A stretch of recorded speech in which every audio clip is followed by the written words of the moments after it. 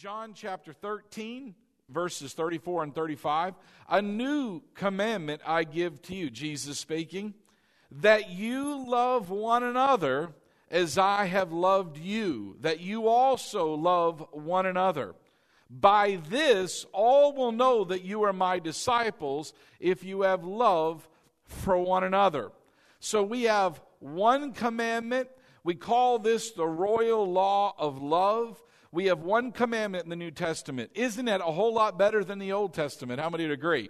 One, walk in love. Just walk in love. And God put that love in us at the new birth. When you received Jesus, you received God's Spirit in your spirit, reborn, and that love of God is already there. It's already inside you. You just need to develop your spirit.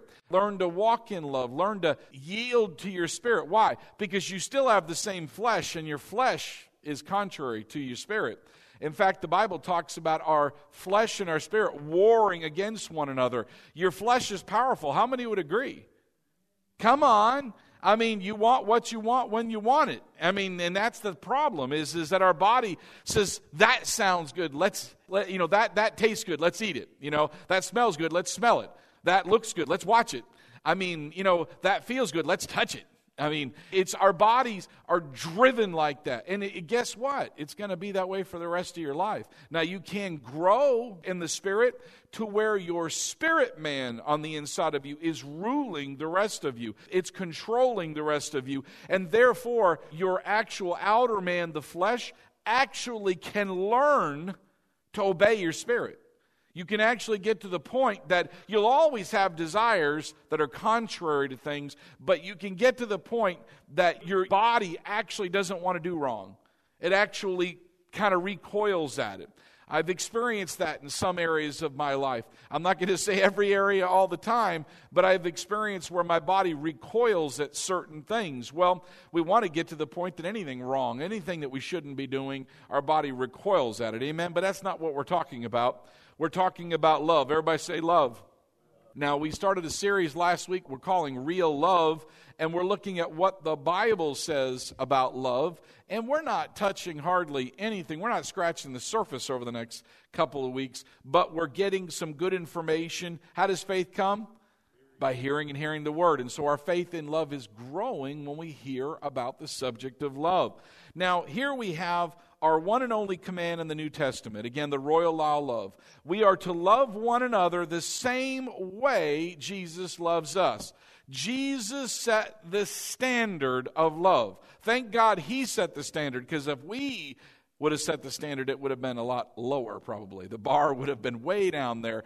But Jesus set the standard of love. So we are to what? We are to love one another as He loves us. So what we want to do is look at what does the Bible say about how He loves us, and then we learn to express that love towards one another. Now, this is what this shows, that love is living evidence of our total dedication and commitment to Christ our Lord and Savior. That our commitment and dedication is expressed through our walking in love with one another. All right? How will people know we're Christians? By our walking around with our Bible? By saying, I'm a Christian? By having bumper stickers all over our car saying that, God's my co-pilot, things like that? No. Or WWJD, That's a little outdated a little bit now. But my point is that no. How does the Bible say that people will know that we are His disciples? By our love for one another. That means our love has got to stand out. We're doing things the world's not doing, and they're looking and thinking, why would you do that? Why would you forgive the person who stole from you? What is in you that can still smile at the person who backstabbed you?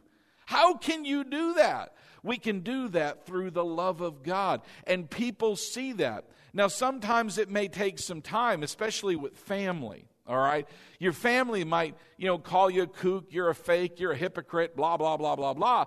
But over time, they will see something in you that shows them something's different about you than other people. And that's what we want them to see. That's the love of God in us. In Ephesians chapter 4, verse 32 through chapter 5, verse 2, is an excellent area that you ought to meditate on in the Word of God, to develop yourself. Verse 32, and be kind to one another, tender-hearted, forgiving one another, even as God in Christ forgave you.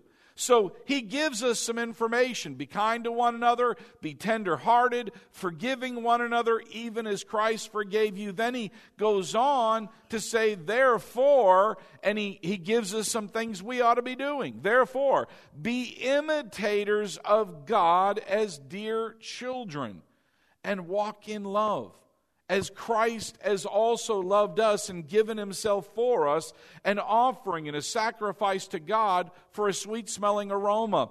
In other words, we ought to be laying our lives down in love. Laying our lives down. We're imitators of God. We are to be kind to one another. And you know, it's easy to be kind to someone who's kind to you, isn't it? It's hard necessarily to be kind to someone who's not kind to you, who's mean to you, you know. You ever needed to deal with someone that my old pastor used to call them $10 an hour executives? And what he meant by that is there's somebody with power.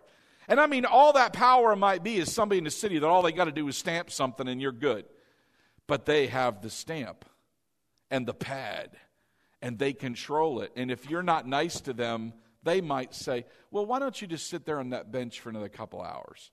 And when you cool down, I'll help you. In other words, they got power and they're controlling that. And you know how it's easy to get up and what? You want to return railing for railing. In other words, they are mean to you. I want to be what? Back to them. Mean. Come on, that's the natural. Your flesh rises up real quick. I want to, and in your spirit, hopefully, you've been feeding your spirit, and your spirit says, calm down, cool down. Well, listen, this isn't going to help the situation by me barking back at someone. It's going to make it worse. Plus, what about my witness? After all, my wife is always going, remember, you're a pastor. Well, I would say this to all of us, remember, you're a Christian. That trumps being a pastor. Amen. Remember to love like Jesus loved. Can you picture Jesus barking at someone? Just yelling and screaming at them across the line because they didn't put ketchup on his burger? Can you? I can't picture Jesus in a picket line doing this number. I can't picture him in some union thing and making, problems for everybody else and standing right in front of someone's face. He wouldn't do that. That doesn't mean he was weak. It just means that he wasn't going to mess with that kind of infantile stuff. He was too mature for that. Amen? Amen. Don't we got some growing to do, don't we? Amen. Praise God. Now listen. We see here that Jesus loves us with a forgiving love. And that's how you and I are to love. God is love and he forgives, and that's what he wants in our life. What I want to talk about today is forgiving, or Love Forgives is the title of my message. And what I'm talking about is, you've been hurt, you've been stabbed in the back, someone stole from you, someone gossiped about you, someone did something wrong in your life that you loved.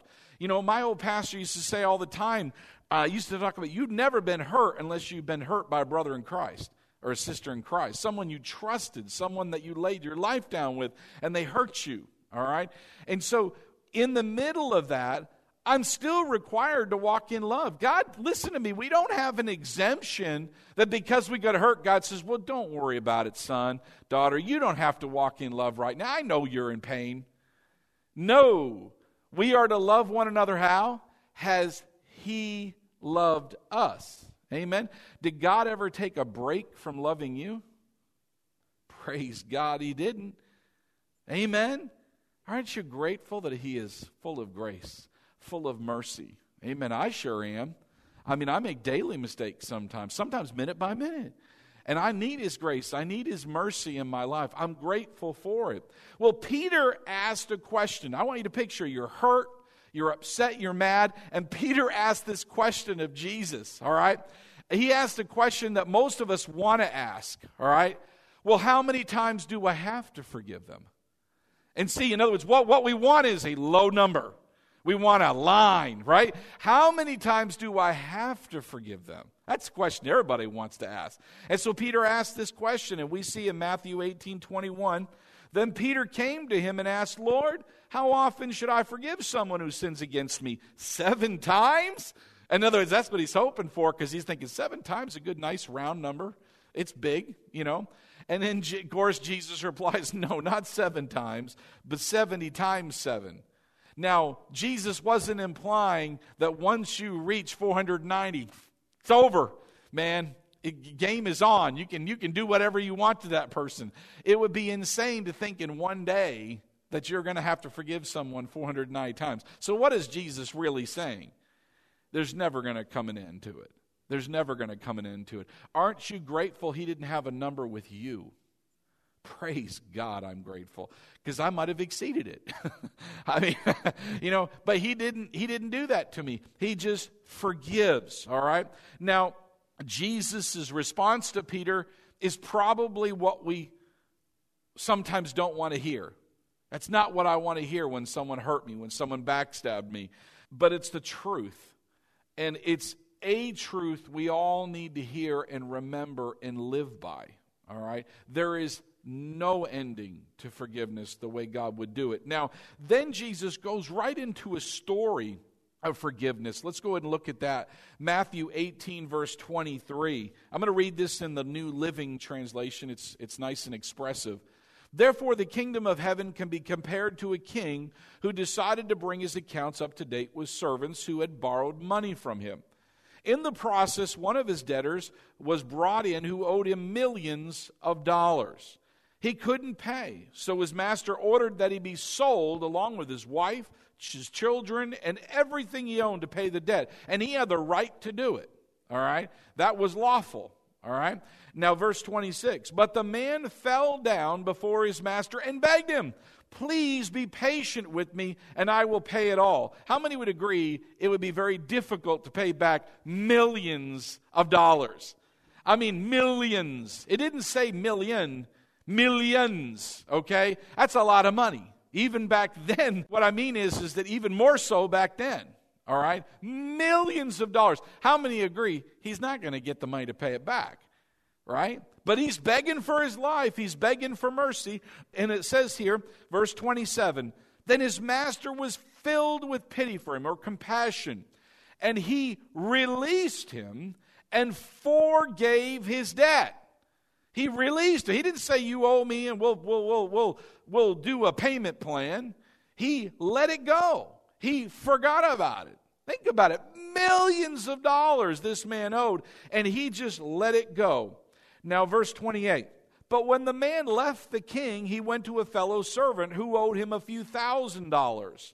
Now, how many would agree? A few $1,000s is a whole lot less than millions of dollars, and that is an achievable payback. That is an achievable debt, okay? So we have the same story going on here. He owed him a few $1,000s. He grabbed him by the throat and demanded instant payment.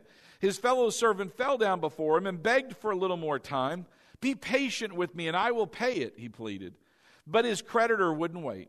He had the man arrested, put in prison until the debt could be paid in full. When some of the other servants saw this, they were very upset. They went to the king and told him everything that had happened. Then the king called in the man he had forgiven and said, you evil servant, I forgave you that tremendous debt because you pleaded with me. Shouldn't you have had mercy on your fellow servant just as I had mercy on you? Then the angry king sent the man to prison to be tortured until he had paid his entire debt. And he says here, that's what my heavenly Father will do to you if you refuse to forgive your brothers and sisters from your heart. Now, how many would agree we have been forgiven of a massive debt? How many would agree? That sin debt, listen to me, you couldn't have paid in 1,000 lifetimes. Never paid it. Possible. It's not possible. Yet, Jesus paid the debt, forgave you, and set you free without any strings attached. Right? Yet sometimes we can get upset over the minorest thing in our life. Somebody does something silly in our life and we want to press our finger against it and say, that's wrong. I shouldn't be done that way. I'm an American. I voted. I have blank blank, and we put our thumb right on them and press in and say, that shouldn't happen to me. That's unacceptable. And we hold unforgiveness. And, I think without realizing it, all of us hold unforgiveness. When we think of forgiveness and unforgiveness in our life, sometimes we think of, for example, forgiveness in a relationship, forgiveness in some situation like that. We don't think of it in just our everyday life, just dealing with people. How many believe that we should forgive the person that made a mistake when we ordered something? Instead, I'm going to go back and I'm going to give that manager a what for? I'm going to tell you, realize I had to go all the way home, and I got home, and then so I'm going to go back and I'm going to give him a piece of my mind. You don't have any to spare. Neither do I. But no one laughed at that, hardly chuckled a little bit. Listen to me carefully, though. I'm not going to ask if you've ever done anything like that, in any situation similar to that, in any way, shape, or form, but probably have gotten upset over something. And the reality is, isn't it minor? When you think about life as a whole, it's extremely minor. And this story is saying in every area of our life, forgive generously. Forgive generously. Just be forgiving. If someone makes a mistake, they cheated me $5 or $6 because they added it up wrong. I need to be justified. Do you? Do you really want that? When a cop pulls me over, yes, it's happened. When a cop pulls me over, maybe for speeding or something like that, and it doesn't happen very often, but it's happened. The first prayer out of my mouth, Father, in the name of Jesus, I am not asking for justice. I'm asking for mercy. I was wrong. I know I did wrong. I know I'm wrong. I'm asking for mercy. And every single time I get it, praise God, God is so faithful.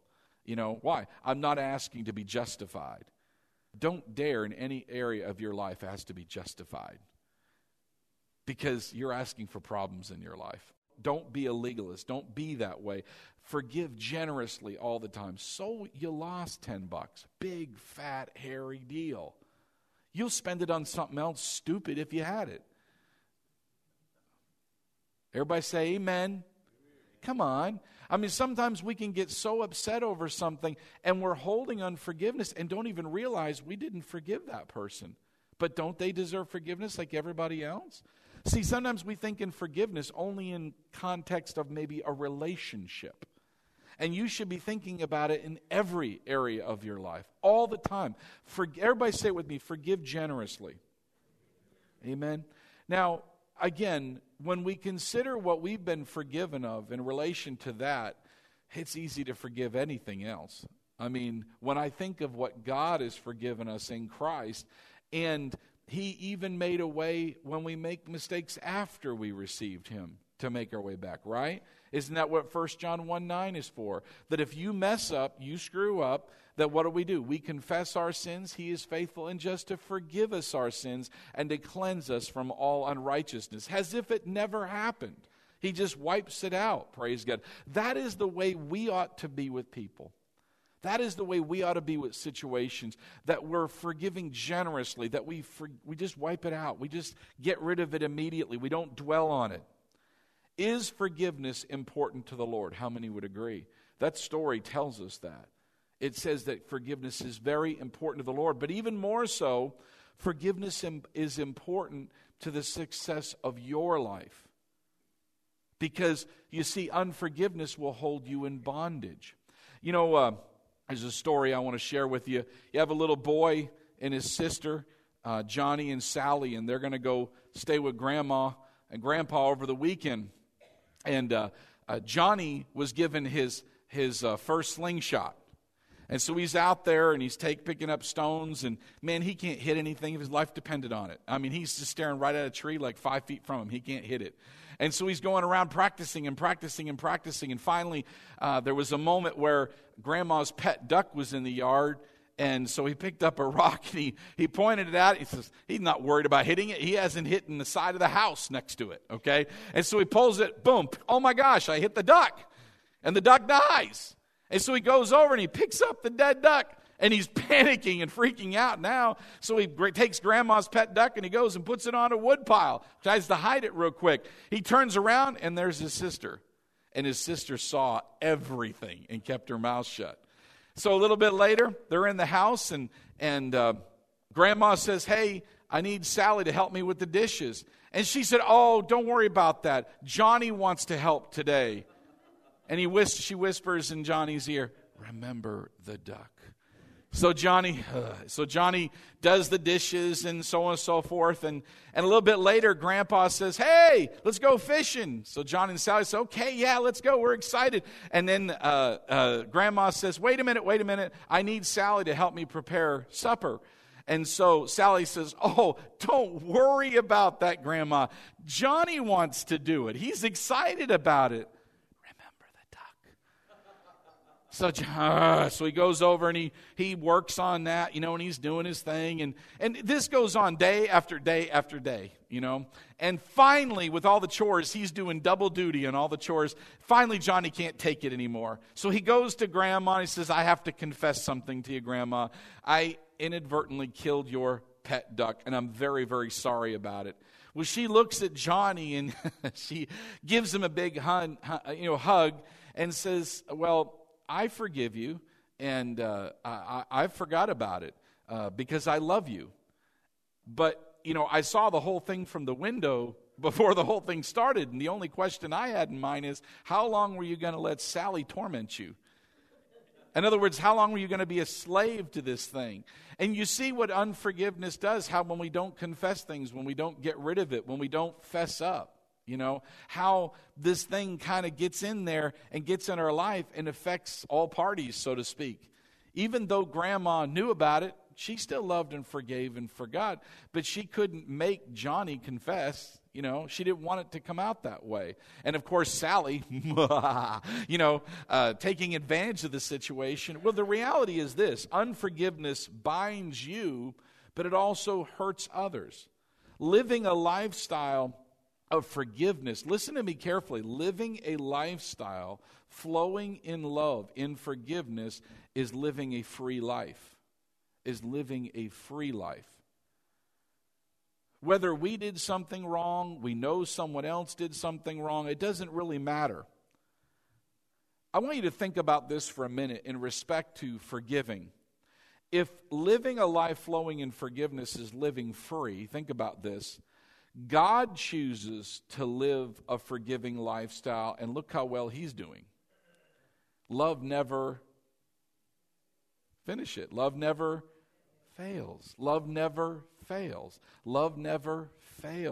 So in other words, if we want to avoid failure in life, and how many would like to, how do we do that? We imitate our Father. And what is he? He's love.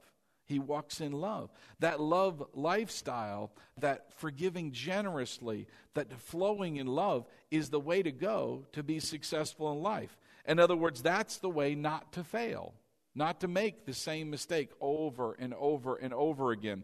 I want to express to you real quickly this morning that forgiveness is God's idea. I think sometimes we're the ones that need forgiveness, and somehow we would think it's something man kind of created. We need this, but forgiveness is God's idea. Look with me at Jeremiah 31, starting with verse 31. Really listen to this and absorb it. Look it on the screen. The day is coming, says the Lord, when I will make a new covenant with the people of Israel and Judah. That's what you and I are living in now. This covenant will not be like the one I made with their ancestors when I took them by the hand and brought them out of the land of Egypt. They broke that covenant, though I love them as a husband loves his wife, says the Lord. Look at that. That is beautiful. Verse 33, but this is the new covenant I will make with the people of Israel after those days, says the Lord. I will put my instructions deep within them, and I will write them on their hearts. I will be their God, and they will be my people. And they will not need to teach their neighbors, nor will they need to teach their relatives, saying, you should know the Lord, for everyone, from the least to the greatest, will know me already, says the Lord. And I will forgive their wickedness, and I will never again remember their sins.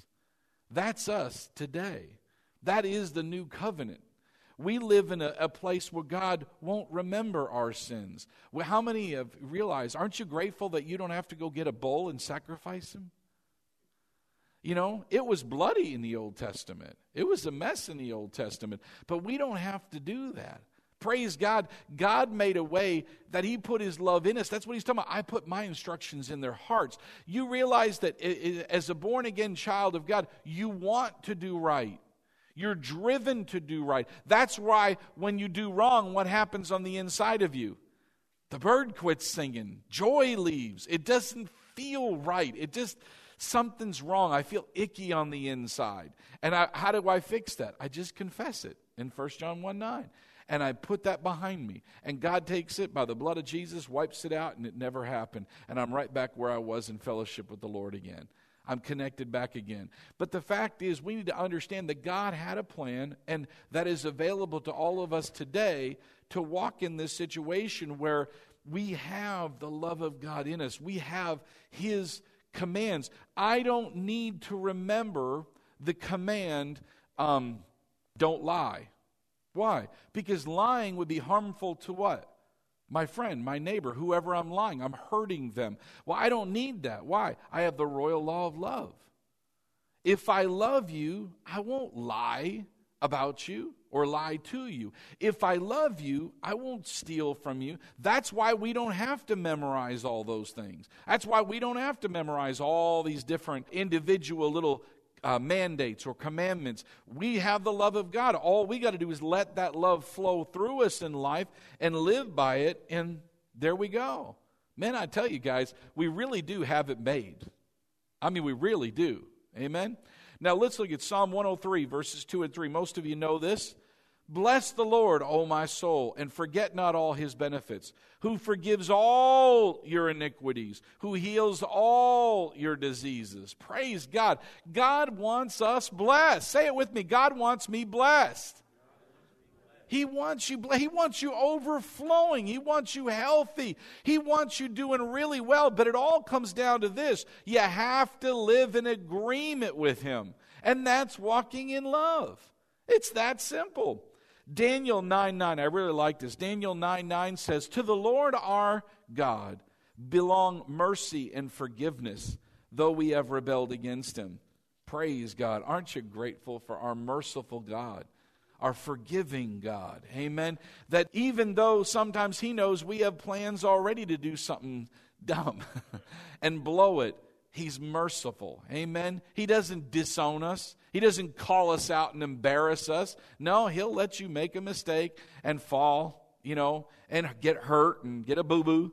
And then you go to him and you get it fixed. Amen. And you get right back up on the bike and keep on moving.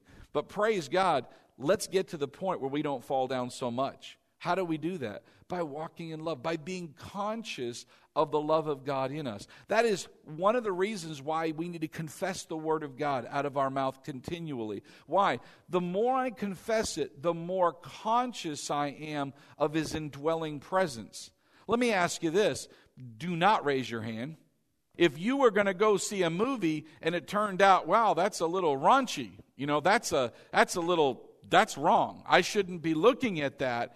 Well, where you're at will determine what you're going to do at that moment. Do I get up and leave, or do I just stay here and push through?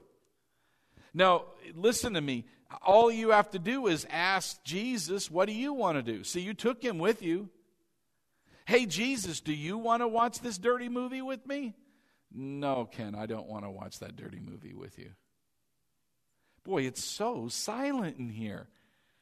I'm not suggesting anybody's watching dirty movies, but I am suggesting sometimes we need to remember and be God inside conscious that, wait a minute now, what I'm watching matters, that what I'm doing matters. It impacts my life, and I take the Holy Ghost with me. Do you realize the importance of that? In the Old Testament, God dwelt, remember, in the Ark of the Covenant, and they would take up the temple, the portable one, and they would move it around. And the ark, boy, that was really, really powerful. Remember, there were times that guys didn't do it right, and they died just touching it. I mean, just doing the wrong thing. In other words, it was powerful. Do you realize that is an example of what you have inside you now?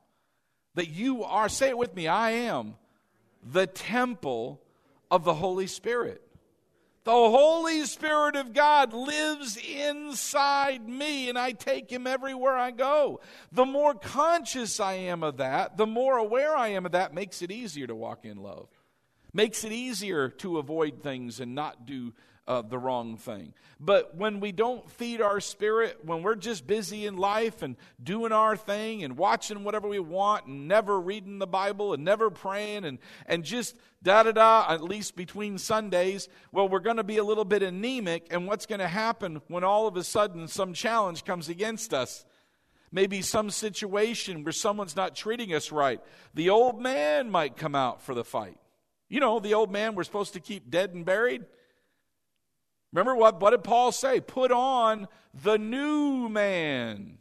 Well, what is he talking about? He's saying be God inside conscious. Be aware when you wake up in the morning. Put on that man. Look in the mirror and say, the greater is he that is in me than he that's in the world. That I remind myself that God lives in me and that I am to love everyone as He loved me. You guys see that? But if we don't put on the new man, guess what you probably did? You left the old man on. I don't know about you, but the old man, he can be ornery. He can do things and say things and accomplish things that you would never normally do, and that's what you'd say. I can't believe I did that. I can't believe. You know, there's a lot of preachers, there's a lot of Christians that have done things that at one time they would say, I just don't know how I got there. Little by little, little by little, little by little. We loosened up, let our flesh have more space, and eventually we would do something, God, dear God, I would never do. And of course, then we read about them on the news, and everybody makes fun of them and picks on them and says, see, I told you all these Christians are hypocrites. No, we're not hypocrites. Are you a hypocrite? I'm not a hypocrite. Amen? See, I'm full of the love of God, and I walk in that love. But you have to make a decision to walk in love, God. It's not just going to happen. You have to decide. Put on the new man. That means be conscious of the Spirit of God inside you in everything you do. Forgive generously. Isaiah 55 verse 7 says, let the wicked change their ways and banish the very thought of doing wrong. Let them turn to the Lord that He may have mercy on them. What does God have on us when we go to Him? Mercy on us. Amen? Yes, turn to our God, for He will forgive generously. Amen? Think about Jonah. Remember when he was going to go to the people of Nineveh? Man, the people of Nineveh were wicked, wicked, wicked. Everybody say it with me. Wicked, wicked, wicked. I mean, they sacrificed their own kids. They did some horrible things to the Israelites. They were bad people, all right? Really bad people. And God says, I'm going to wipe them out. You know, it's not the first time, remember? We had Sodom and Gomorrah. I mean, in other words, God was in a position that if things don't change, I have to judge them. That's who God is, right? He's the judge. Well, He's in a situation, so God says, I know what I'll do. I'm going to get Jonah, my prophet, and I'm going to have him go and tell these people to repent or judgment's coming. And so Jonah doesn't want to do it. We know the whole story, right? I'm not going to tell you everything. He takes off and so on. So why? Jonah wants to see him crushed. He wants to see him burn, baby, burn. I mean, why? Same reason Peter asked, how many times do I got to forgive him? And so when it was all said and done, we all know what happened, right? The whale spit up Jonah, right? Comes out. Can you imagine what he looked like? All bleached and white, yucky, slimy. That would scare you right there. I mean, this person lands on I mean, right there had to be just remarkable, you know, to see that. But anyway, Jonah just reluctantly tells everybody, yeah, repent, you know, blah, blah, blah, blah, blah. The people do it. and I mean the king, all the way down. Man, everybody's on their knees asking God for mercy, and God is more than ready to give it. God is more than ready. He wants to see them change. He does not want to judge them in that harsh way. And so they have the mercy. And then you remember at the end of the story, you see a situation where Jonah's pouting and he's mad because God had mercy. He said, I knew you were going to give mercy. I knew the minute they just, you just not do anything, you know. And then God looked at him in pity, in the sense that you don't get it, Jonah, that aren't the lives of all these people more valuable than, anything, than anything? You know, when the Bible says, for God so loved the world that he gave his only begotten son, remember, what is that world about? It's about the people, not the earth, not the planet. God looked at these people. They're misguided. Remember, Father, forgive them, for they know not what they do. If they knew the truth, if everyone really, really, really, really understood and knew the truth, don't you think most people would turn to the Lord? If they really understood it, well, that's the spiritual battle we're in. They don't fully understand it. But the fact is, you see these people, and God wants to have mercy on them. What I'm trying to say is this, that's exactly what he says here in Isaiah 55:7. Yes, turn to our God, for he will forgive generously. He will forgive generously. That's what God wants in our life. We are forgiving generously. We're easy to forgive other people. Now, I want to give you 4 points, so to speak, on love. I want you to write down 4 points. We'll go through them real quickly. And what I mean is things that we can do, okay, in our life to forgive generously. All right? 4 things. Number 1, love covers. Love covers.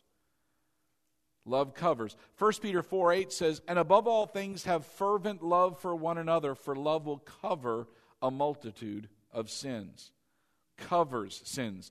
That doesn't necessarily mean, guys, that we're hiding from the law, like somebody's doing something wrong, like I witnessed someone stealing from a bank. I should cover that with love.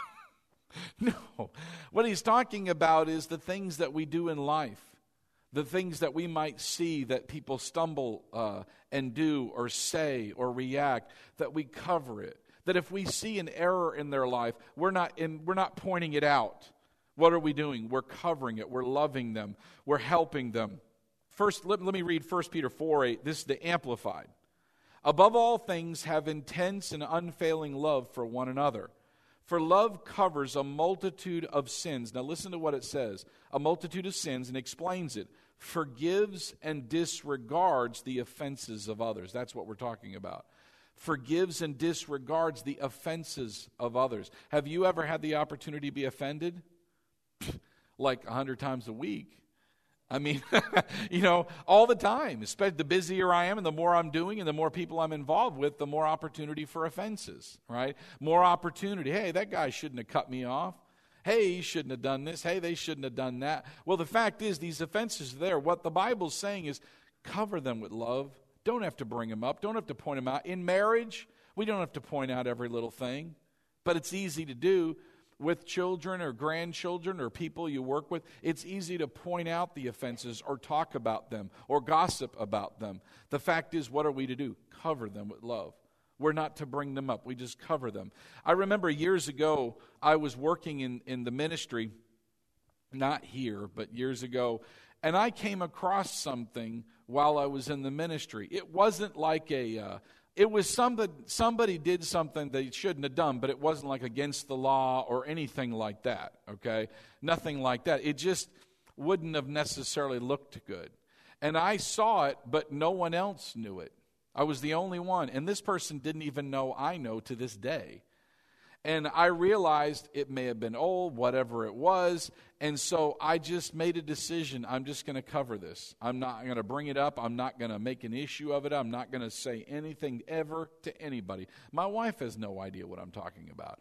I mean, no one has an issue. The point I'm making is sometimes that's the best thing. It isn't going to help anybody. It isn't going to. My wife, of course, will point this out to me. Hey, Ken, you don't always have to be right. Anybody have that problem sometimes? You have to be right. Look at a little smile in there, but no one's admitting anything.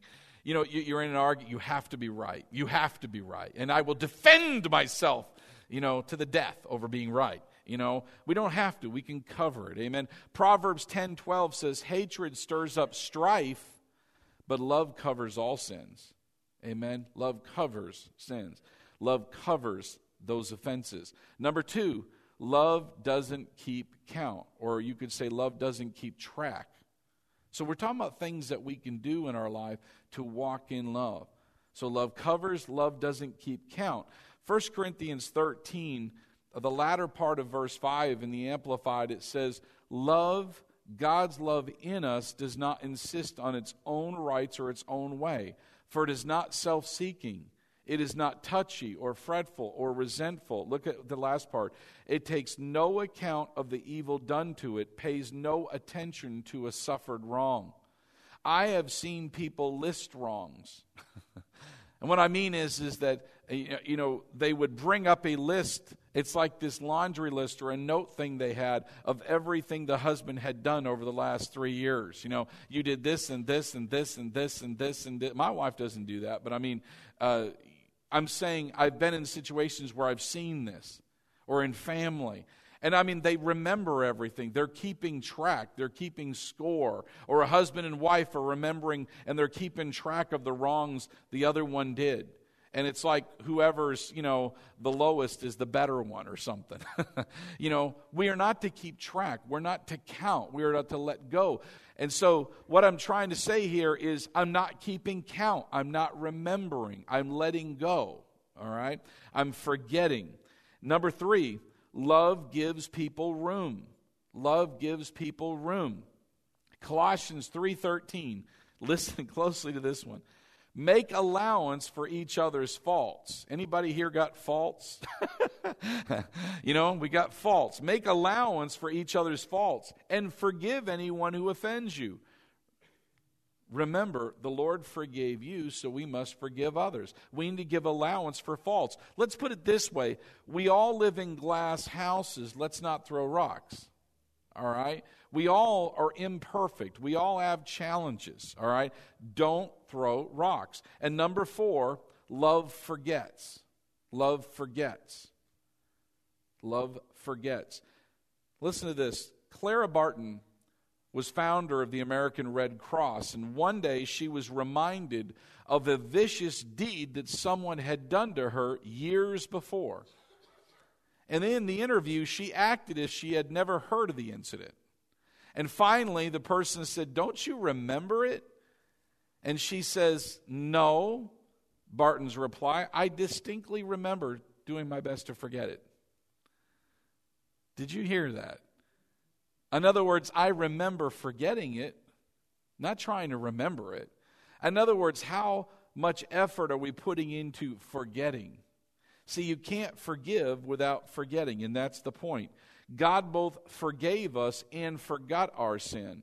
Jesus never reminds us of past mistakes, even though the devil does. Have you ever noticed that? The devil brings up like a movie screen every dumb thing you've ever done. And he can bring it up over and over. You need to shut that movie screen down. Tell the devil, "You're not my father. I don't belong in your family, so none of that counts. That's the old man." Amen? I'm a new creation in Christ Jesus. And praise God, my Heavenly Father is not remembering. He chose to forget it. You know, as some of you have heard, that God put it in His sea of forgetfulness and has a no fishing sign on there.